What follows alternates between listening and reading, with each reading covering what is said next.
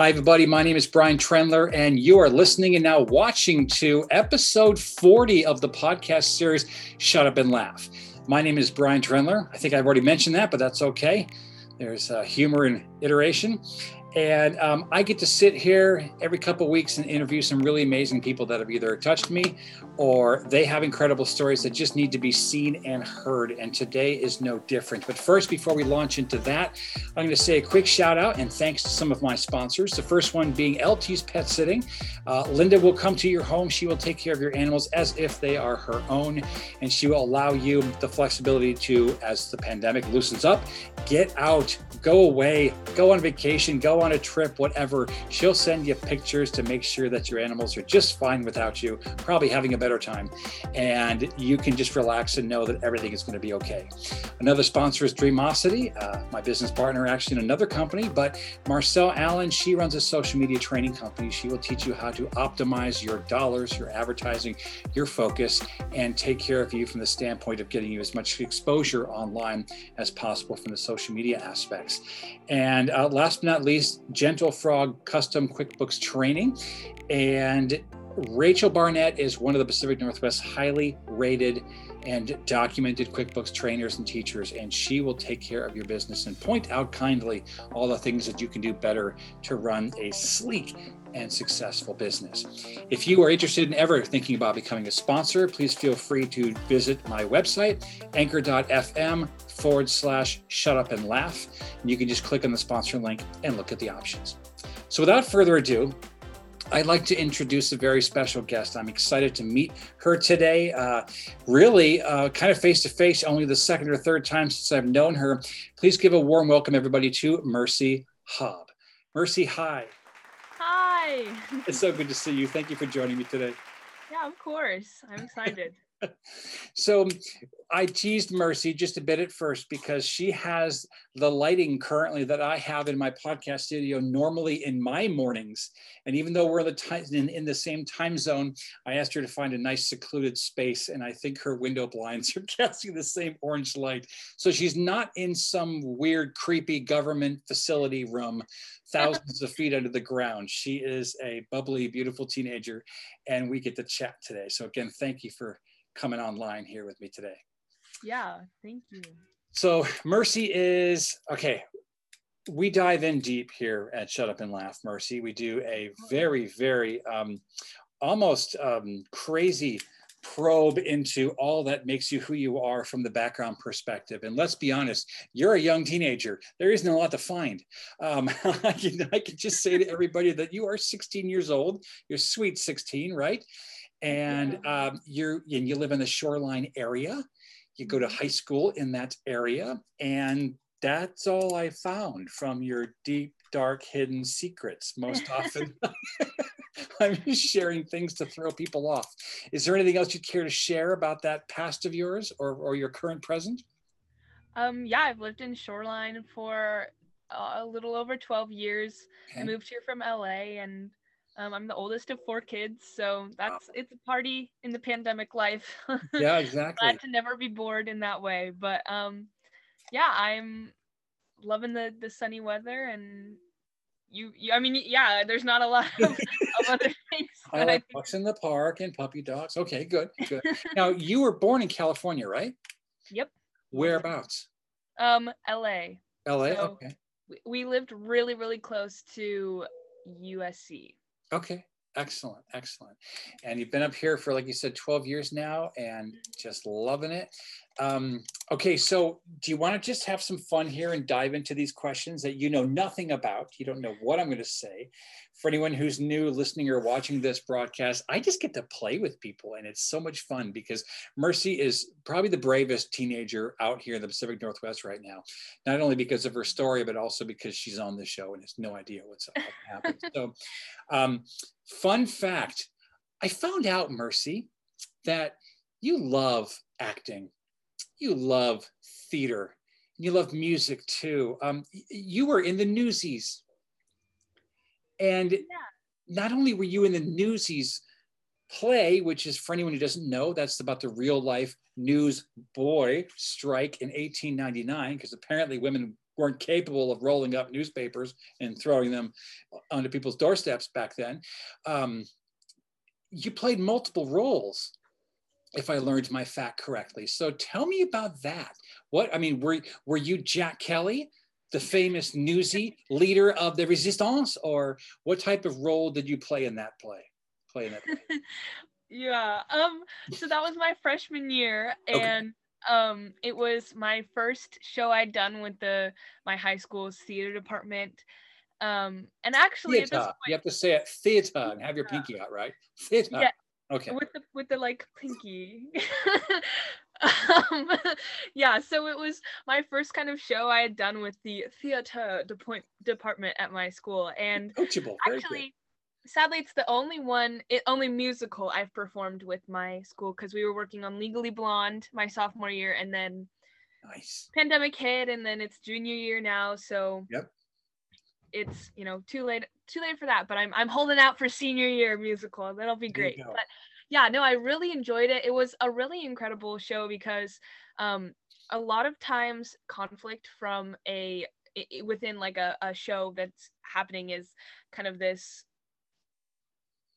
sort of like a hierarchy of the roles. Like if you're the lead, then you've kind of got the lay of the land, you're like the boss man of the area, and then people who got really, really small parts are often frustrated because they feel like they could have shown and showcased their talents and potentially have more fun as a hired, not committed, but like a larger part. And so as a freshman, I was a little nervous about that, but it turned out in that show, so many people had really similar levels of, stage time, like musical numbers. There weren't a ton of lines for people other than like the few main leads, but it really didn't matter because we all danced a ton, we all sang a ton. We really just became kind of a bond because there wasn't as much of this hierarchy. And the people who were kind of on the top of the food chain were really, really great and really nice. And I met some of my greatest friends in that show, and we just all drew closer together. And I mean, it was really fun. I learned how to tap dance. That was really great. Oh, wow. It's kind of ironic because I had to kind of, tuck back my hair. So it would have been, better if I was performing it now. I would have just looked like a boy. Yep. Okay. So I was a newsie, just kind of a chorus member. I got to dance in a ton of the shows, or not a ton of the shows, and ton of the numbers. And I was a Bowery Beauty is what it's called. It was kind of like a burlesque dancer. Yeah, I was going to say that those are the burlesque dancers. Wow. Yeah, so that was also really fun because it was this band of like, I think there were 6 of us, and we had, it was only us in those few scenes, and we had like this one dance we did, and we totally had fun with the like burlesque dance. Right? Yeah, we had like feather boas that all the feathers kept falling out, so everyone kept tripping on the feathers on the stage. No one makes a good boa nowadays, I tell you. Really, it's horrible. Quality has gone so downhill now. So I was a Bowery Beauty, a newsie, and then a nun, which that's kind of a light and dark. You got that's actually the normal progression. You go from a newsie to a burlesque dancer and go, oh, I'm going to become a nun. So yeah. Exactly. A few of us actually had like that as our backstory kind of thing. Like, we're a nun, but the church is a little low on funds, so we have to do some night jobs. A little known fact: nuns knit the boa, feathery things. So really, like I said, it's a circle of life in there. It really is. It all comes together. So I definitely had a ton of fun being those different characters. It was really stressful because we had so many quick changes, and going from a nun with like almost no makeup, but like feminine makeup in a way, I guess. And then going to really bright statement makeup for the burlesque dancer, and then trying to wipe it all off and become like a dirty boy sort of makeup look was a little stressful. But it was so fun, and stress kind of, it's a catalyst for enjoyment if you really kind of get your handle on the situation. So that was super fun. I've always been a soprano in singing, so oftentimes I don't have harmonies. And so in this show, I had to sing the harmony line for a lot of different songs. And that was a really growing moment for me. And it was really fun. And it was always so satisfying to be like, I don't know what I'm singing. And then you hit the line and you like do it and it sounds so cool with the melody. And you're like, yes, You score. just want to drop the mic and just walk off stage. Just like, I'm out, I'm done, I've done it. Now, I don't know if you realize this, but the Shoreline equivalent of Rotten Tomatoes gave you a 97% for your performance. And no, I'm totally kidding. It just sounded funny. But you were described as a natural, so good on stage, literally meant to be there by these evil inside sources that I have that have explained and described the entire thing. Why do you love the experience of being on stage so much? What does it do for you? Although I think I pretty much already got my answer, given how animated you've been. You're like a Fraggle Rock character going back and forth. But what makes you love it so much? I mean, there's so many aspects of it. I mean, first of all, it's such like a you become such a bonded family. Sounds really cliche, but it really does become this group that you're so close with. And I mean, if any theater kid is listening, you know what I'm talking about, where there's those weeks of just absolute heck that you're just, the director's like, guys, we're not ready for the show. It's in 2 weeks. This is tech week for the next, you're not sleeping, you're stressed, all of these things. And then when you come out of that and you present this show and people want to enjoy what you're doing when they're watching it, and then the people on stage themselves are just able to enjoy themselves and experiment with different things. Like, I know some people who are excellent actors and rarely had sung before it and now have found that they really love the music aspect of a musical. And dancing is not something I do on a regular basis, but theater dancing is so fun. Like, the energy is just unmatched. And it's all these people working their passions to create this thing for everyone involved to enjoy.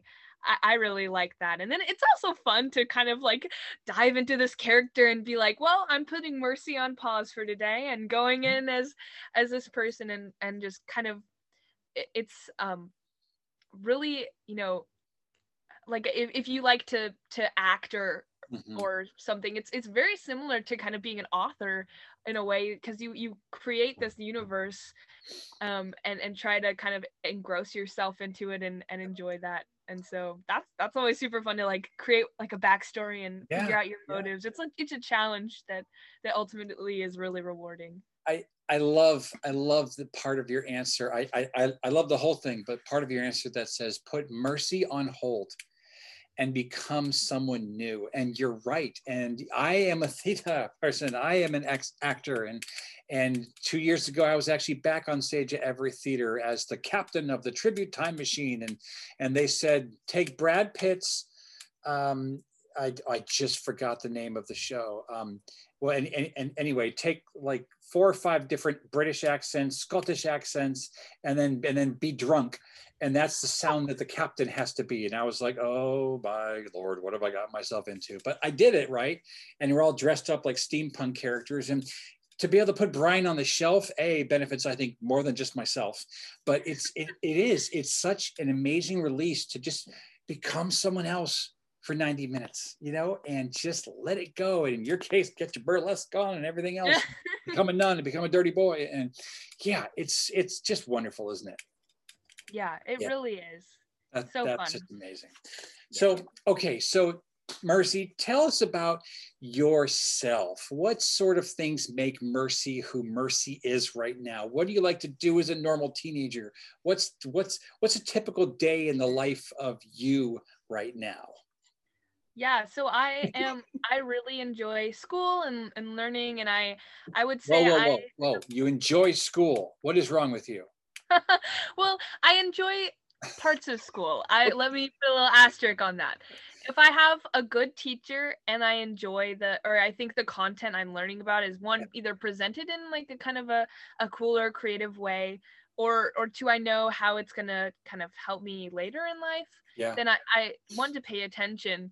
to it, and I do really enjoy learning. I mean, that moment when you're like struggling with a concept and then you have this sort of aha realization Yeah. and you're like, oh my gosh, I understand how to do that. What? That's crazy.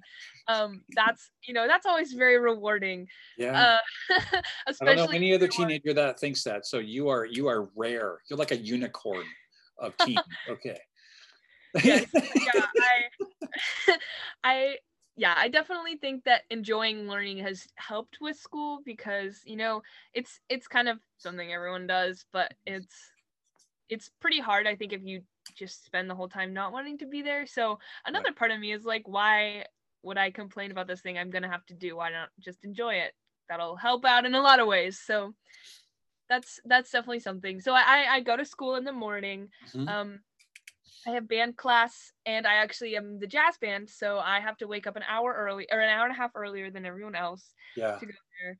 So, I always wake up and hate that I'm in jazz band because I don't want to wake up. And then the second I start attending the class, I'm like, oh, it was worth it. I love this class.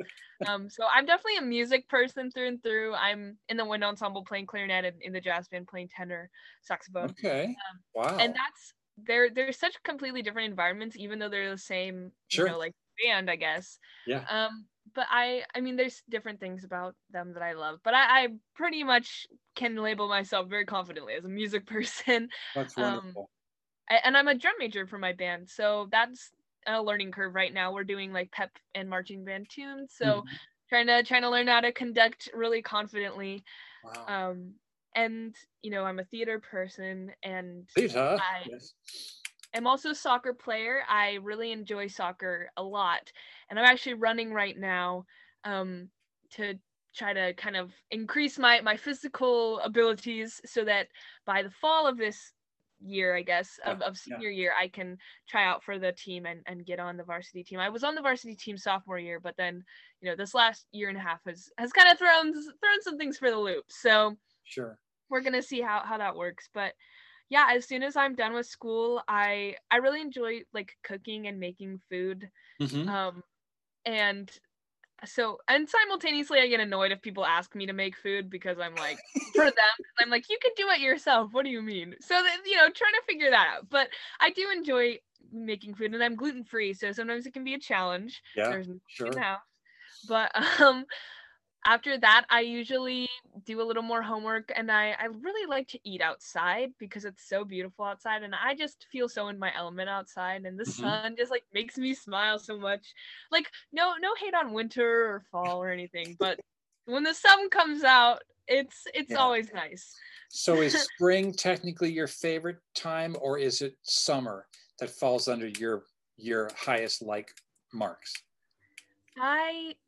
That's a hard Toss one. up. I would Toss up. say, there's things I love about both of them a lot, but just like being like decisive right now, I would probably say summer because Okay. um I can, like, I love swimming and like going to the lake, and oftentimes in spring, even if the sun is out and it's warm outside, the lake is usually a little I was cold. going to So say the by the end water of is basically nuclear freeze level stuff. Yeah. summer, yes. That's bad. Okay. All right. Very good. So quick side step of sorts. You're in a very interesting situation at home. Now you mentioned that you've got four siblings. Yeah. Well, So I'm one of four. Yeah. okay, so you're one of four. So your parents aren't working on like a basketball team or anything, but both of your parents are pastors. Mm-hmm. Now, without getting them into trouble or getting you in trouble with them, hint, hint, is there anything funny that you run across on a regular basis? Because it kind of feels like a sitcom wanting to be made. You got both parents as pastors, different styles, different techniques, right? But at the end, they're happily married, all that stuff. Has it been easy living with them, if we're being honest, or how's it working out for you? Yeah, I would say I really enjoy it, I Yeah. think. But there's definitely things where I'm just like going through life, and I think that so many people know what, blank situation is like, or this is super normal, and then I discover, hey, it's not. So the pandemic has stopped this from happening, but you know most people go to church or a religious service for a set amount of time. You get there here, you're probably done however many hours, minutes, whatever afterwards. Sure. For me, I usually get there like 3 hours before the service starts, and I'm there probably, or like 2 or 3 hours before the service starts. And then I'm there like 3 or 4 hours after the service ends. So it's like kind of church for me is like a day. Yeah, that's good. And full-time job. It really is. And the term is like PK, pastor's kid. And so my mom's Instagram handle is raising PKs, but I thought it was raisin GPK, and I was like, what the heck is a raisin GPK? Hello, Mom? What is this? Call me ugly? Anyway. Raisin PK?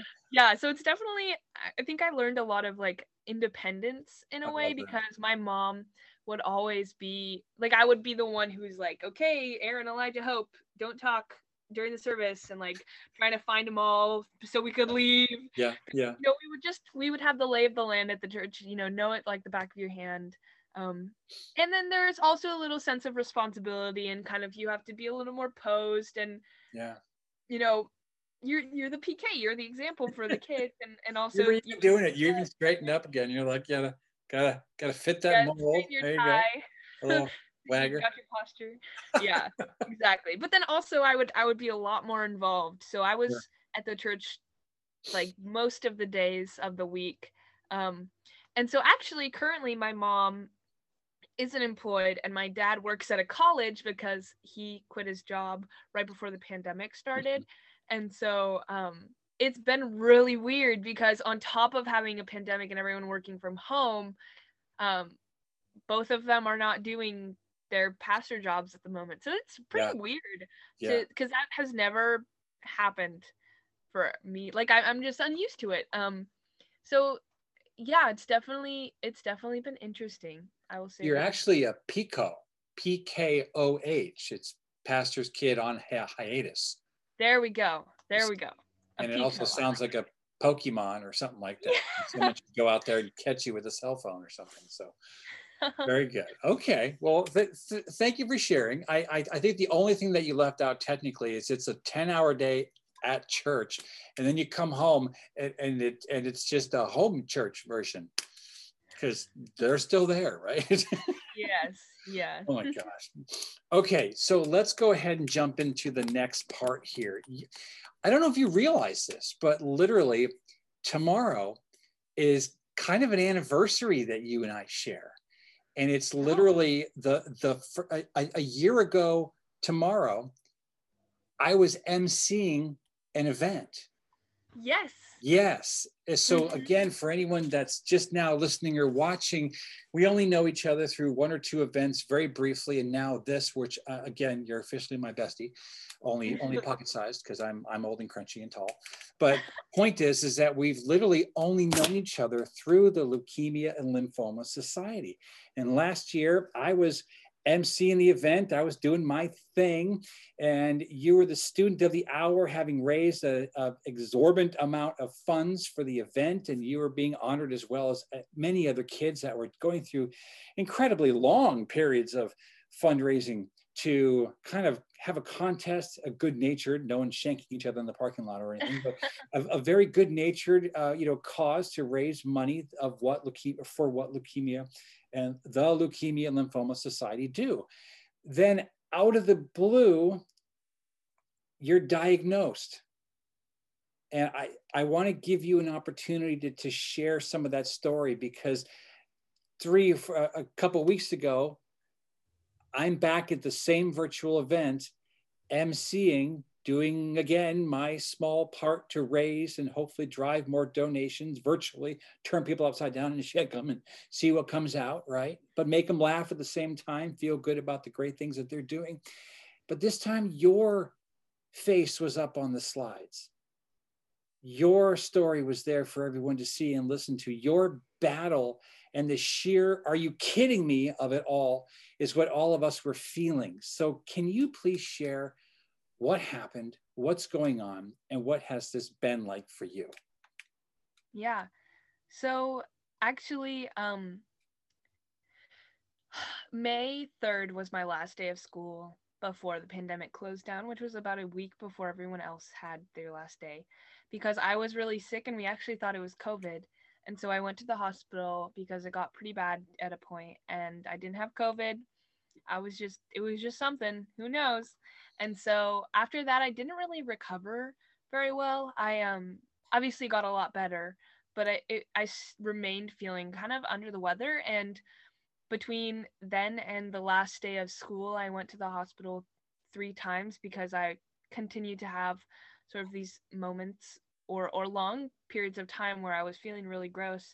And so I'm pretty sure like a week and a half before the grand finale for the LLS thing that you were just talking about, I was in the hospital.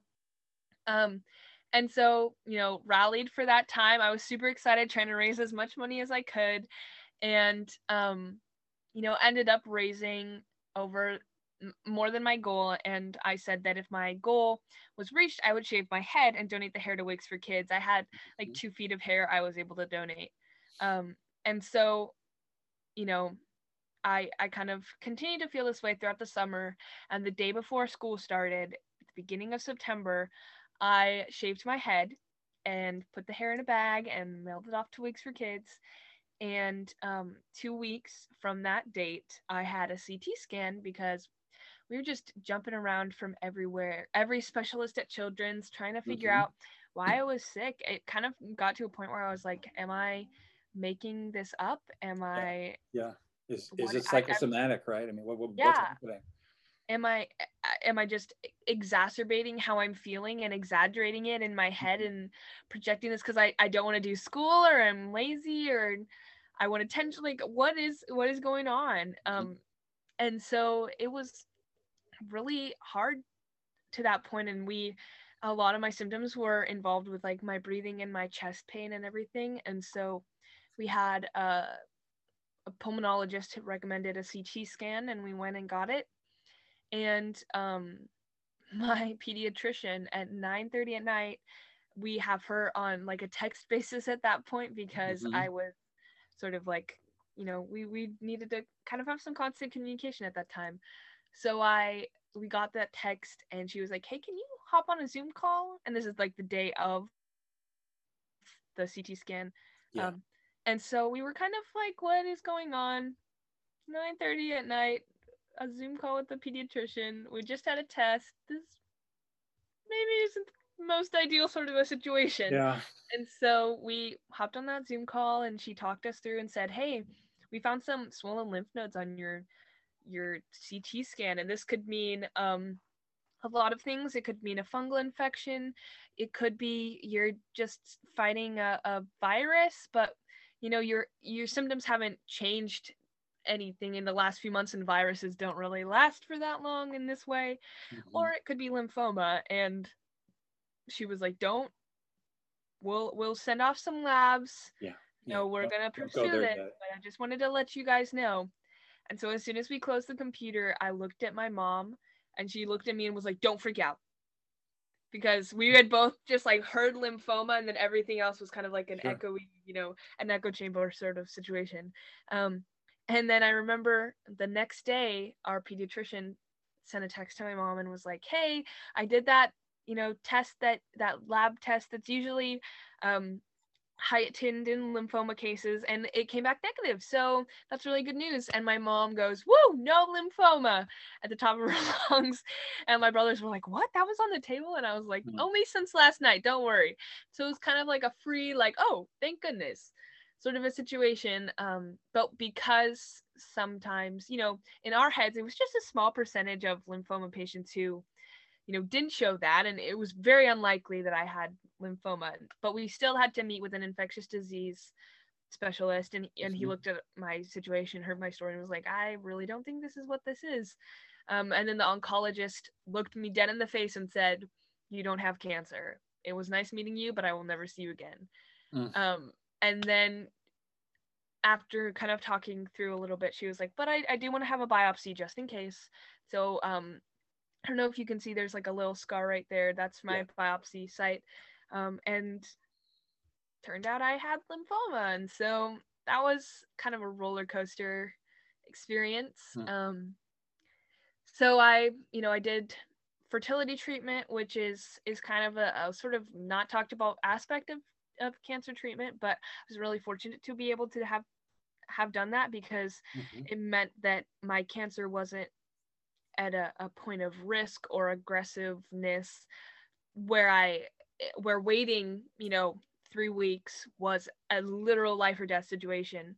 So I'm really grateful about that. And, I definitely want to have kids in the future. So also thankful for that aspect. Yeah. But then I hopped into chemotherapy and did that for the next 5 months or something. And then was pronounced to be in remission. But I was initially on the leadership team, the task force for the LLS in this sort of chapter, and trying to help other people experience how great the Students of the Year campaign was. And I mean, I still to this day would profusely recommend doing that if you're a high school student for with any sort of passion in anything. You don't have to be cancer for the whole preceding your life. It's a great experience for anyone with any skill. But little plug there. But I definitely was super excited to do that. But then with being diagnosed and everything, I couldn't commit to that. And Danica, who is a staff member at the LLS, who I got to know really well through my involvement with them, she said, "Hey, why don't you be an honored hero?" Which is they select a few kids each year to sort of highlight their stories and their experiences and serve as almost like a tie to the cause, sort of like a mission moment, and also a point of inspiration for the people who are working towards raising that money. And so I was really honored. I was honored to be an honored hero. Yep. But I was really grateful for that opportunity. And I mean, it was such an ironic situation. I really couldn't believe, and I still can't really believe, that I was really glad that I was able to kind of use my sucky situation to hopefully inspire some action for some people. And my friend who was on my team, actually, when I did it, I asked her if she would want to be her own kind of candidate, and she said no. I am really busy, and a lot of things are happening. And then when I was diagnosed and I FaceTimed her and told her, the next day she was like, "I'm doing it. I'm being a candidate for the Students of the Year." And she ended up raising over $50,000 this year and was the Student of the Year. She raised the most. She actually got an initiative, the Children's Initiative, kind of the thing that LLS is doing, named after her, and said in honor of me, which was crazy, and I didn't know it was happening, and that's amazing. But I was so proud of her and so happy that without if it weren't for my diagnosis, I don't know if she would have been a candidate, and that would have been $50,000 less than someone else, or than the other total. So there's some bright sides, I guess. Yeah, it's a truly remarkable story, and it speaks toward your strength and your resiliency, and more than likely your belief and your family and your togetherness. And how ironic also that during the chemotherapy you've got to be quarantined, and it's in the middle of a quarantine. So it's like some of those things do sort of work to your advantage, don't they? It helps make the unthinkable doable, right? Yeah, for sure. You have one of the most gorgeous smiles I've ever seen, and you're just so radiant, and you're quick to laugh, and I admire that so much about you. It is an inspiration. I mean, I feel like this little guy, that is looking up at you as someone I want to be when I grow up. And I'm, like I said, I'm old and crusty. So, I mean, understand if you've never been told that you are already affecting people on an incredible level. And would you care to share a recent opportunity that you had on a certain show? And would you tell us how that happened and what the result was, and what happened when you got that call?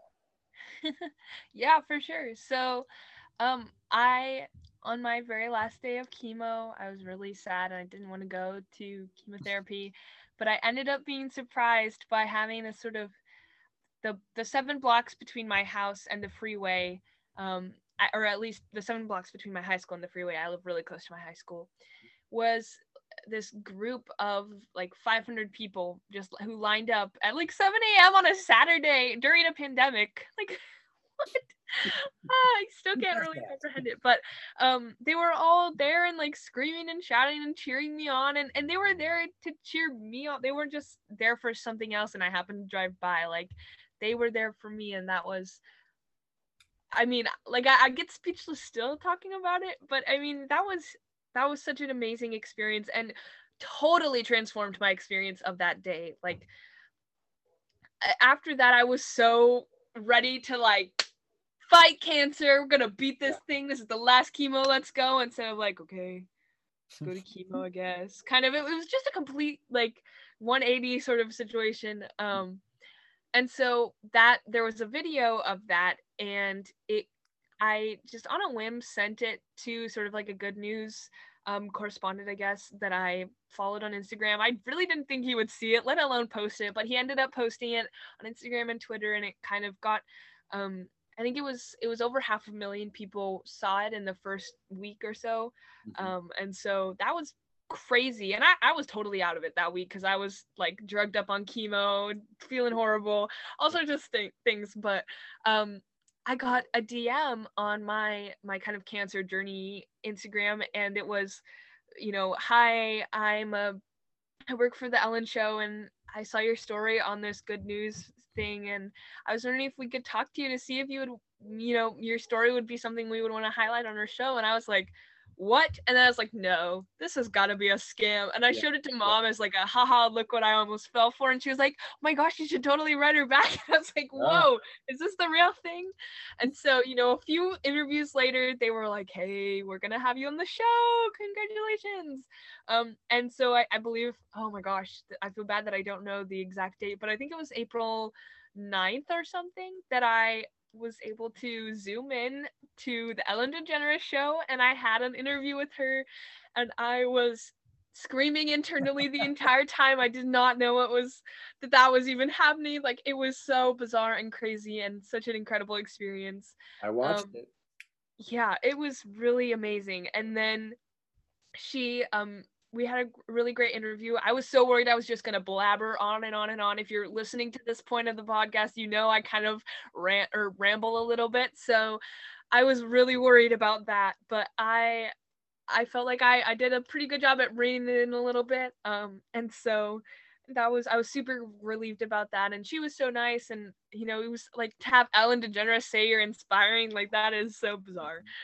Still can't believe it. But then she surprised me with a trip down to LA which is my hometown, and so I've missed it so much during the pandemic, and I'm so excited to go down there. But I get to go back to the show in person, and so I'm so excited about that. She sent me some really cool swag too, like a hat that she signed. So I walked into the hospital I had an appointment that week, and I walked in with it on my head, and it was kind of a nice full circle moment. But she also gave me $10,000, which was so crazy, and I don't even know how much that is. Like, I have no idea what I'm gonna do with it. It'll probably be like college or something, but it's so crazy to think about, and like, yeah, I don't even know how that happened, but I'm really glad it did. It's called a plan, and you're part of it. And it's remarkable. And you shone so bright on that show. You completely outshone that Ellen gal. Whatever, famous TV show and everything. Okay. No, that was awesome, and thank you for sharing about that, because like I said, I got to see it, and it was awesome. You did not blather and blabber all over the place. You were very, very, I think you might as well have been chained down, because you were vibrating. You were so excited.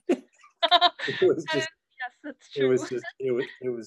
It was fantastic. So tell me where all of this energy comes from, all this makeup that is you, all you've been through over the last year and a half, what you're going to still be faced with. what are some of the things that keeps you laughing, smiling, and literally again glowing, like, you know, for people around you? Because you just radiate. So tell me, and that's not because of the radiation you've been through. I did not mean to make a pun there, but it was kind of punny. Where does all this energy come from? I mean, I think part of it is just kind of how I've been raised and who I kind of am, just, you know, even at the beginning. But I think a lot of it is also a choice for me, because I think we all have sort of a source of energy and we can all be energetic about something. Um, but you know, where you choose to direct that energy, it really matters a lot. And I think in my experience, I've seen how being positive and kind of just like smiling can be so contagious. And you know, making someone smile is like one of the best feelings in the entire world. And it really, you know, it makes, you know, me feel really good, but it also can totally change the experience of another person's day, maybe, or, you know, whole week, month, year, life, maybe. Who knows? You never know what's going on. Mm-hmm. And so just the simple effort of like smiling and trying to be kind of positive and um sort of being a light in such a dark world, Mm-hmm. I think it is something that I've found to be really, it pays off a lot, but it also just kind of betters my own experience. And I think like what I mentioned about going at school with kind of like, well, I'm going to be here anyway, like might as well make it fun. It's Yeah. kind of like I guess my motto for life, I suppose. And I found that, for me at least, I feel, you know, most at home, and most confident in myself when I'm smiling and, you know, trying to kind of put some optimism in there. And something I've struggled with is differentiating between, you know, toxic positivity and constructive optimism.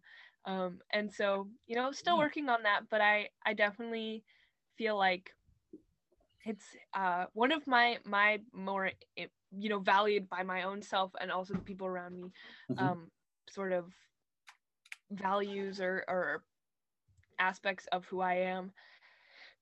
And like even if I'm not even really trying to do it, I will, you know, stand up and lose my voice because I'm screaming so much at my soccer game or the pet band game, or I, you know, I just like when I'm excited, I just like start jumping and like hyping people up, and Mm-hmm. it's contagious. And so that's another thing maybe why I like theater so much, is that people reciprocate your energy. And if it's all of us who are enjoying this thing we're doing, then that's a lot of good energy and enjoyment, and so it'll just keep kind of bouncing back.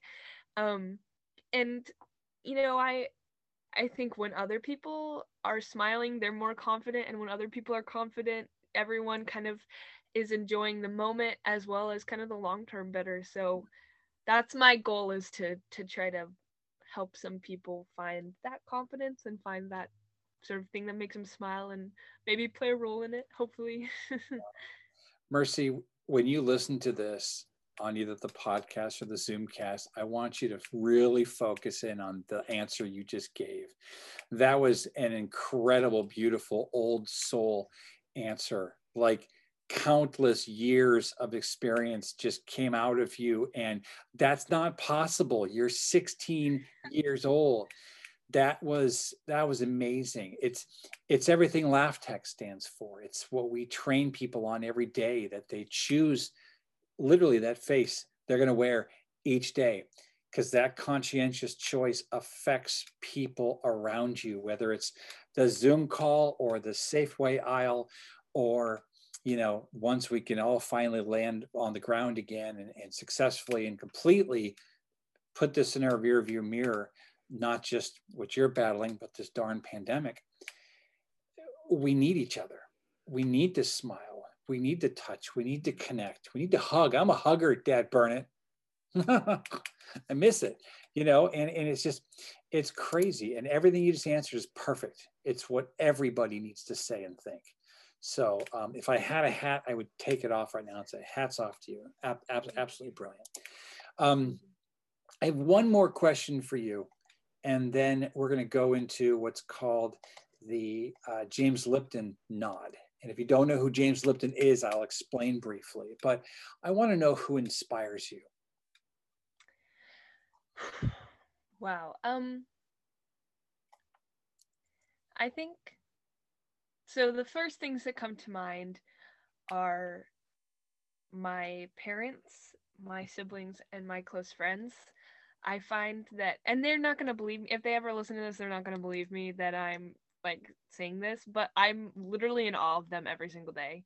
Oh. Like, they're all so incredible. And I think that's another thing, kind of tying back to what I just said, is like, something I really value about life is that I think I can see the triumphs of people if I get to know them a little more. Mm-hmm. Like, if I know kind of sort of what they've thrived in some way. Like, if you don't think you're thriving, too bad, you're wrong.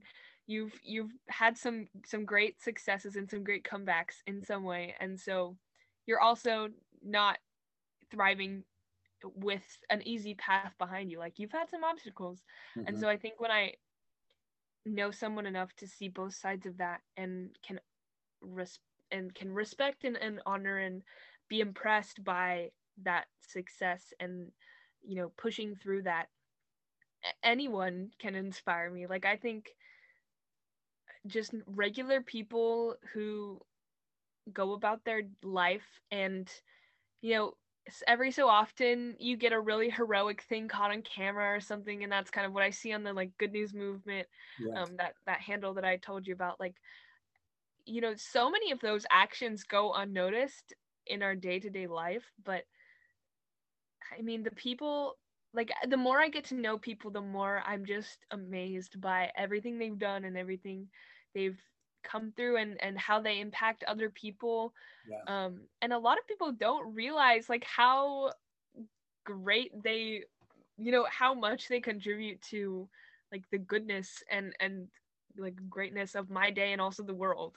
Yeah. So, I mean, I think people who are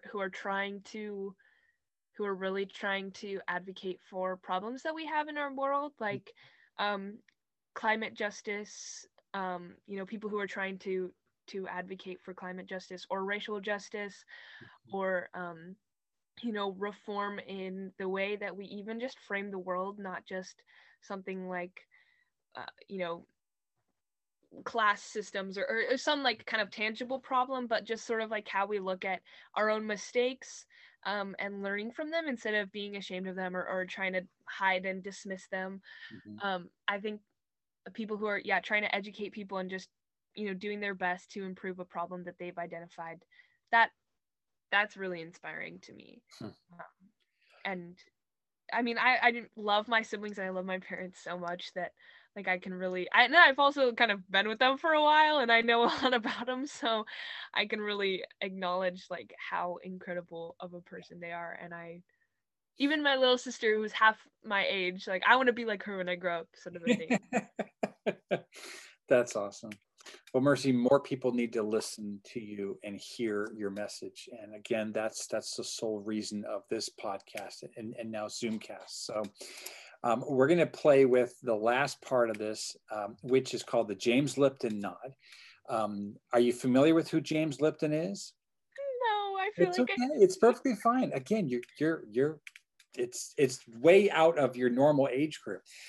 Someday look up on YouTube Inside the Actor's Studio. He is a famous professor, a theater major or teacher, whatever, and he interviewed hundreds of famous actors and philosophers and just everything you can imagine on stage. And he sat in a little old rickety, like kid's school desk, looked grossly uncomfortable for all of these interviews, while the other person got to sit in a nice, comfy, like lounge chair.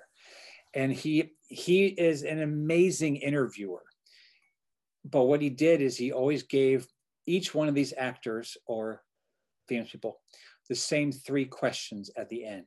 I am not a thief. I did not take the same questions. I've taken my own 3 questions that now everyone gets, just because they're fun. And do your best, as he made his guests, to answer in one word. Oh, It's no. okay if you don't. Most people fail this, but this isn't a real test. You're not being graded. So for the James Lipton Nod, your first question is simply, what is one of your biggest pet peeves? Hypocrisy. Hypocrisy?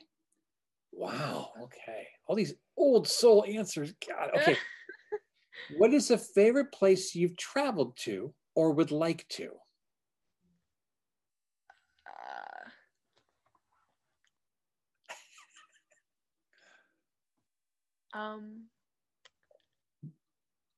Northern California is one of my favorite places I've traveled. So Northern California. Okay. And Mexico. Okay. Mexico. Are the place I want to travel. Okay, fantastic. And if you could be known for one thing only, what would that be?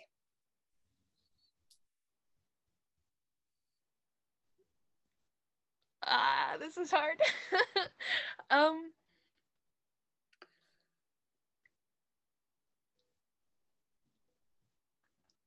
I'm going between two different things. I'm gonna say cancer curing. Okay. That's two words, but let's just add a hyphen there so it kind of counts. Hashtag cancer curing, all one word. There we go. Perfect. There we go.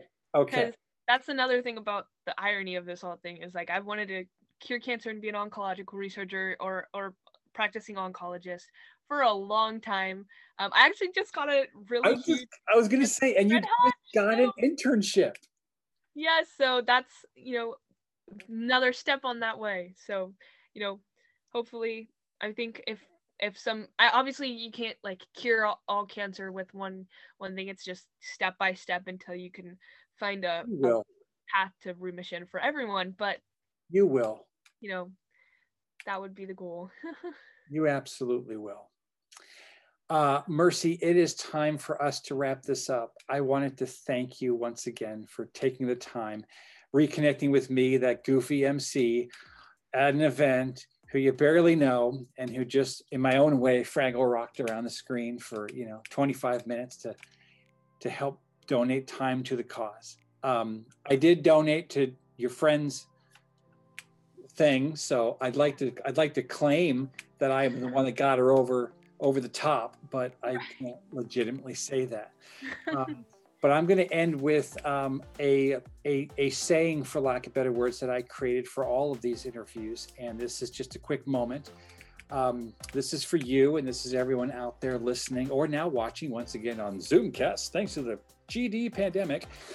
When you're out there in between these podcasts and surrounded by everyone you know and love, be a witness. Be real. And be present to those you know and love. I ask this of you, Mercy, and everyone else, because I'm challenging you all to try it, because sometimes we all just need to take a moment, step back, look around, and shut up and laugh. Now, normally I end on that note, but I will tell you, Mercy, that I don't know if you recall that I lost my mother. Oh, I do remember that now that you've said that.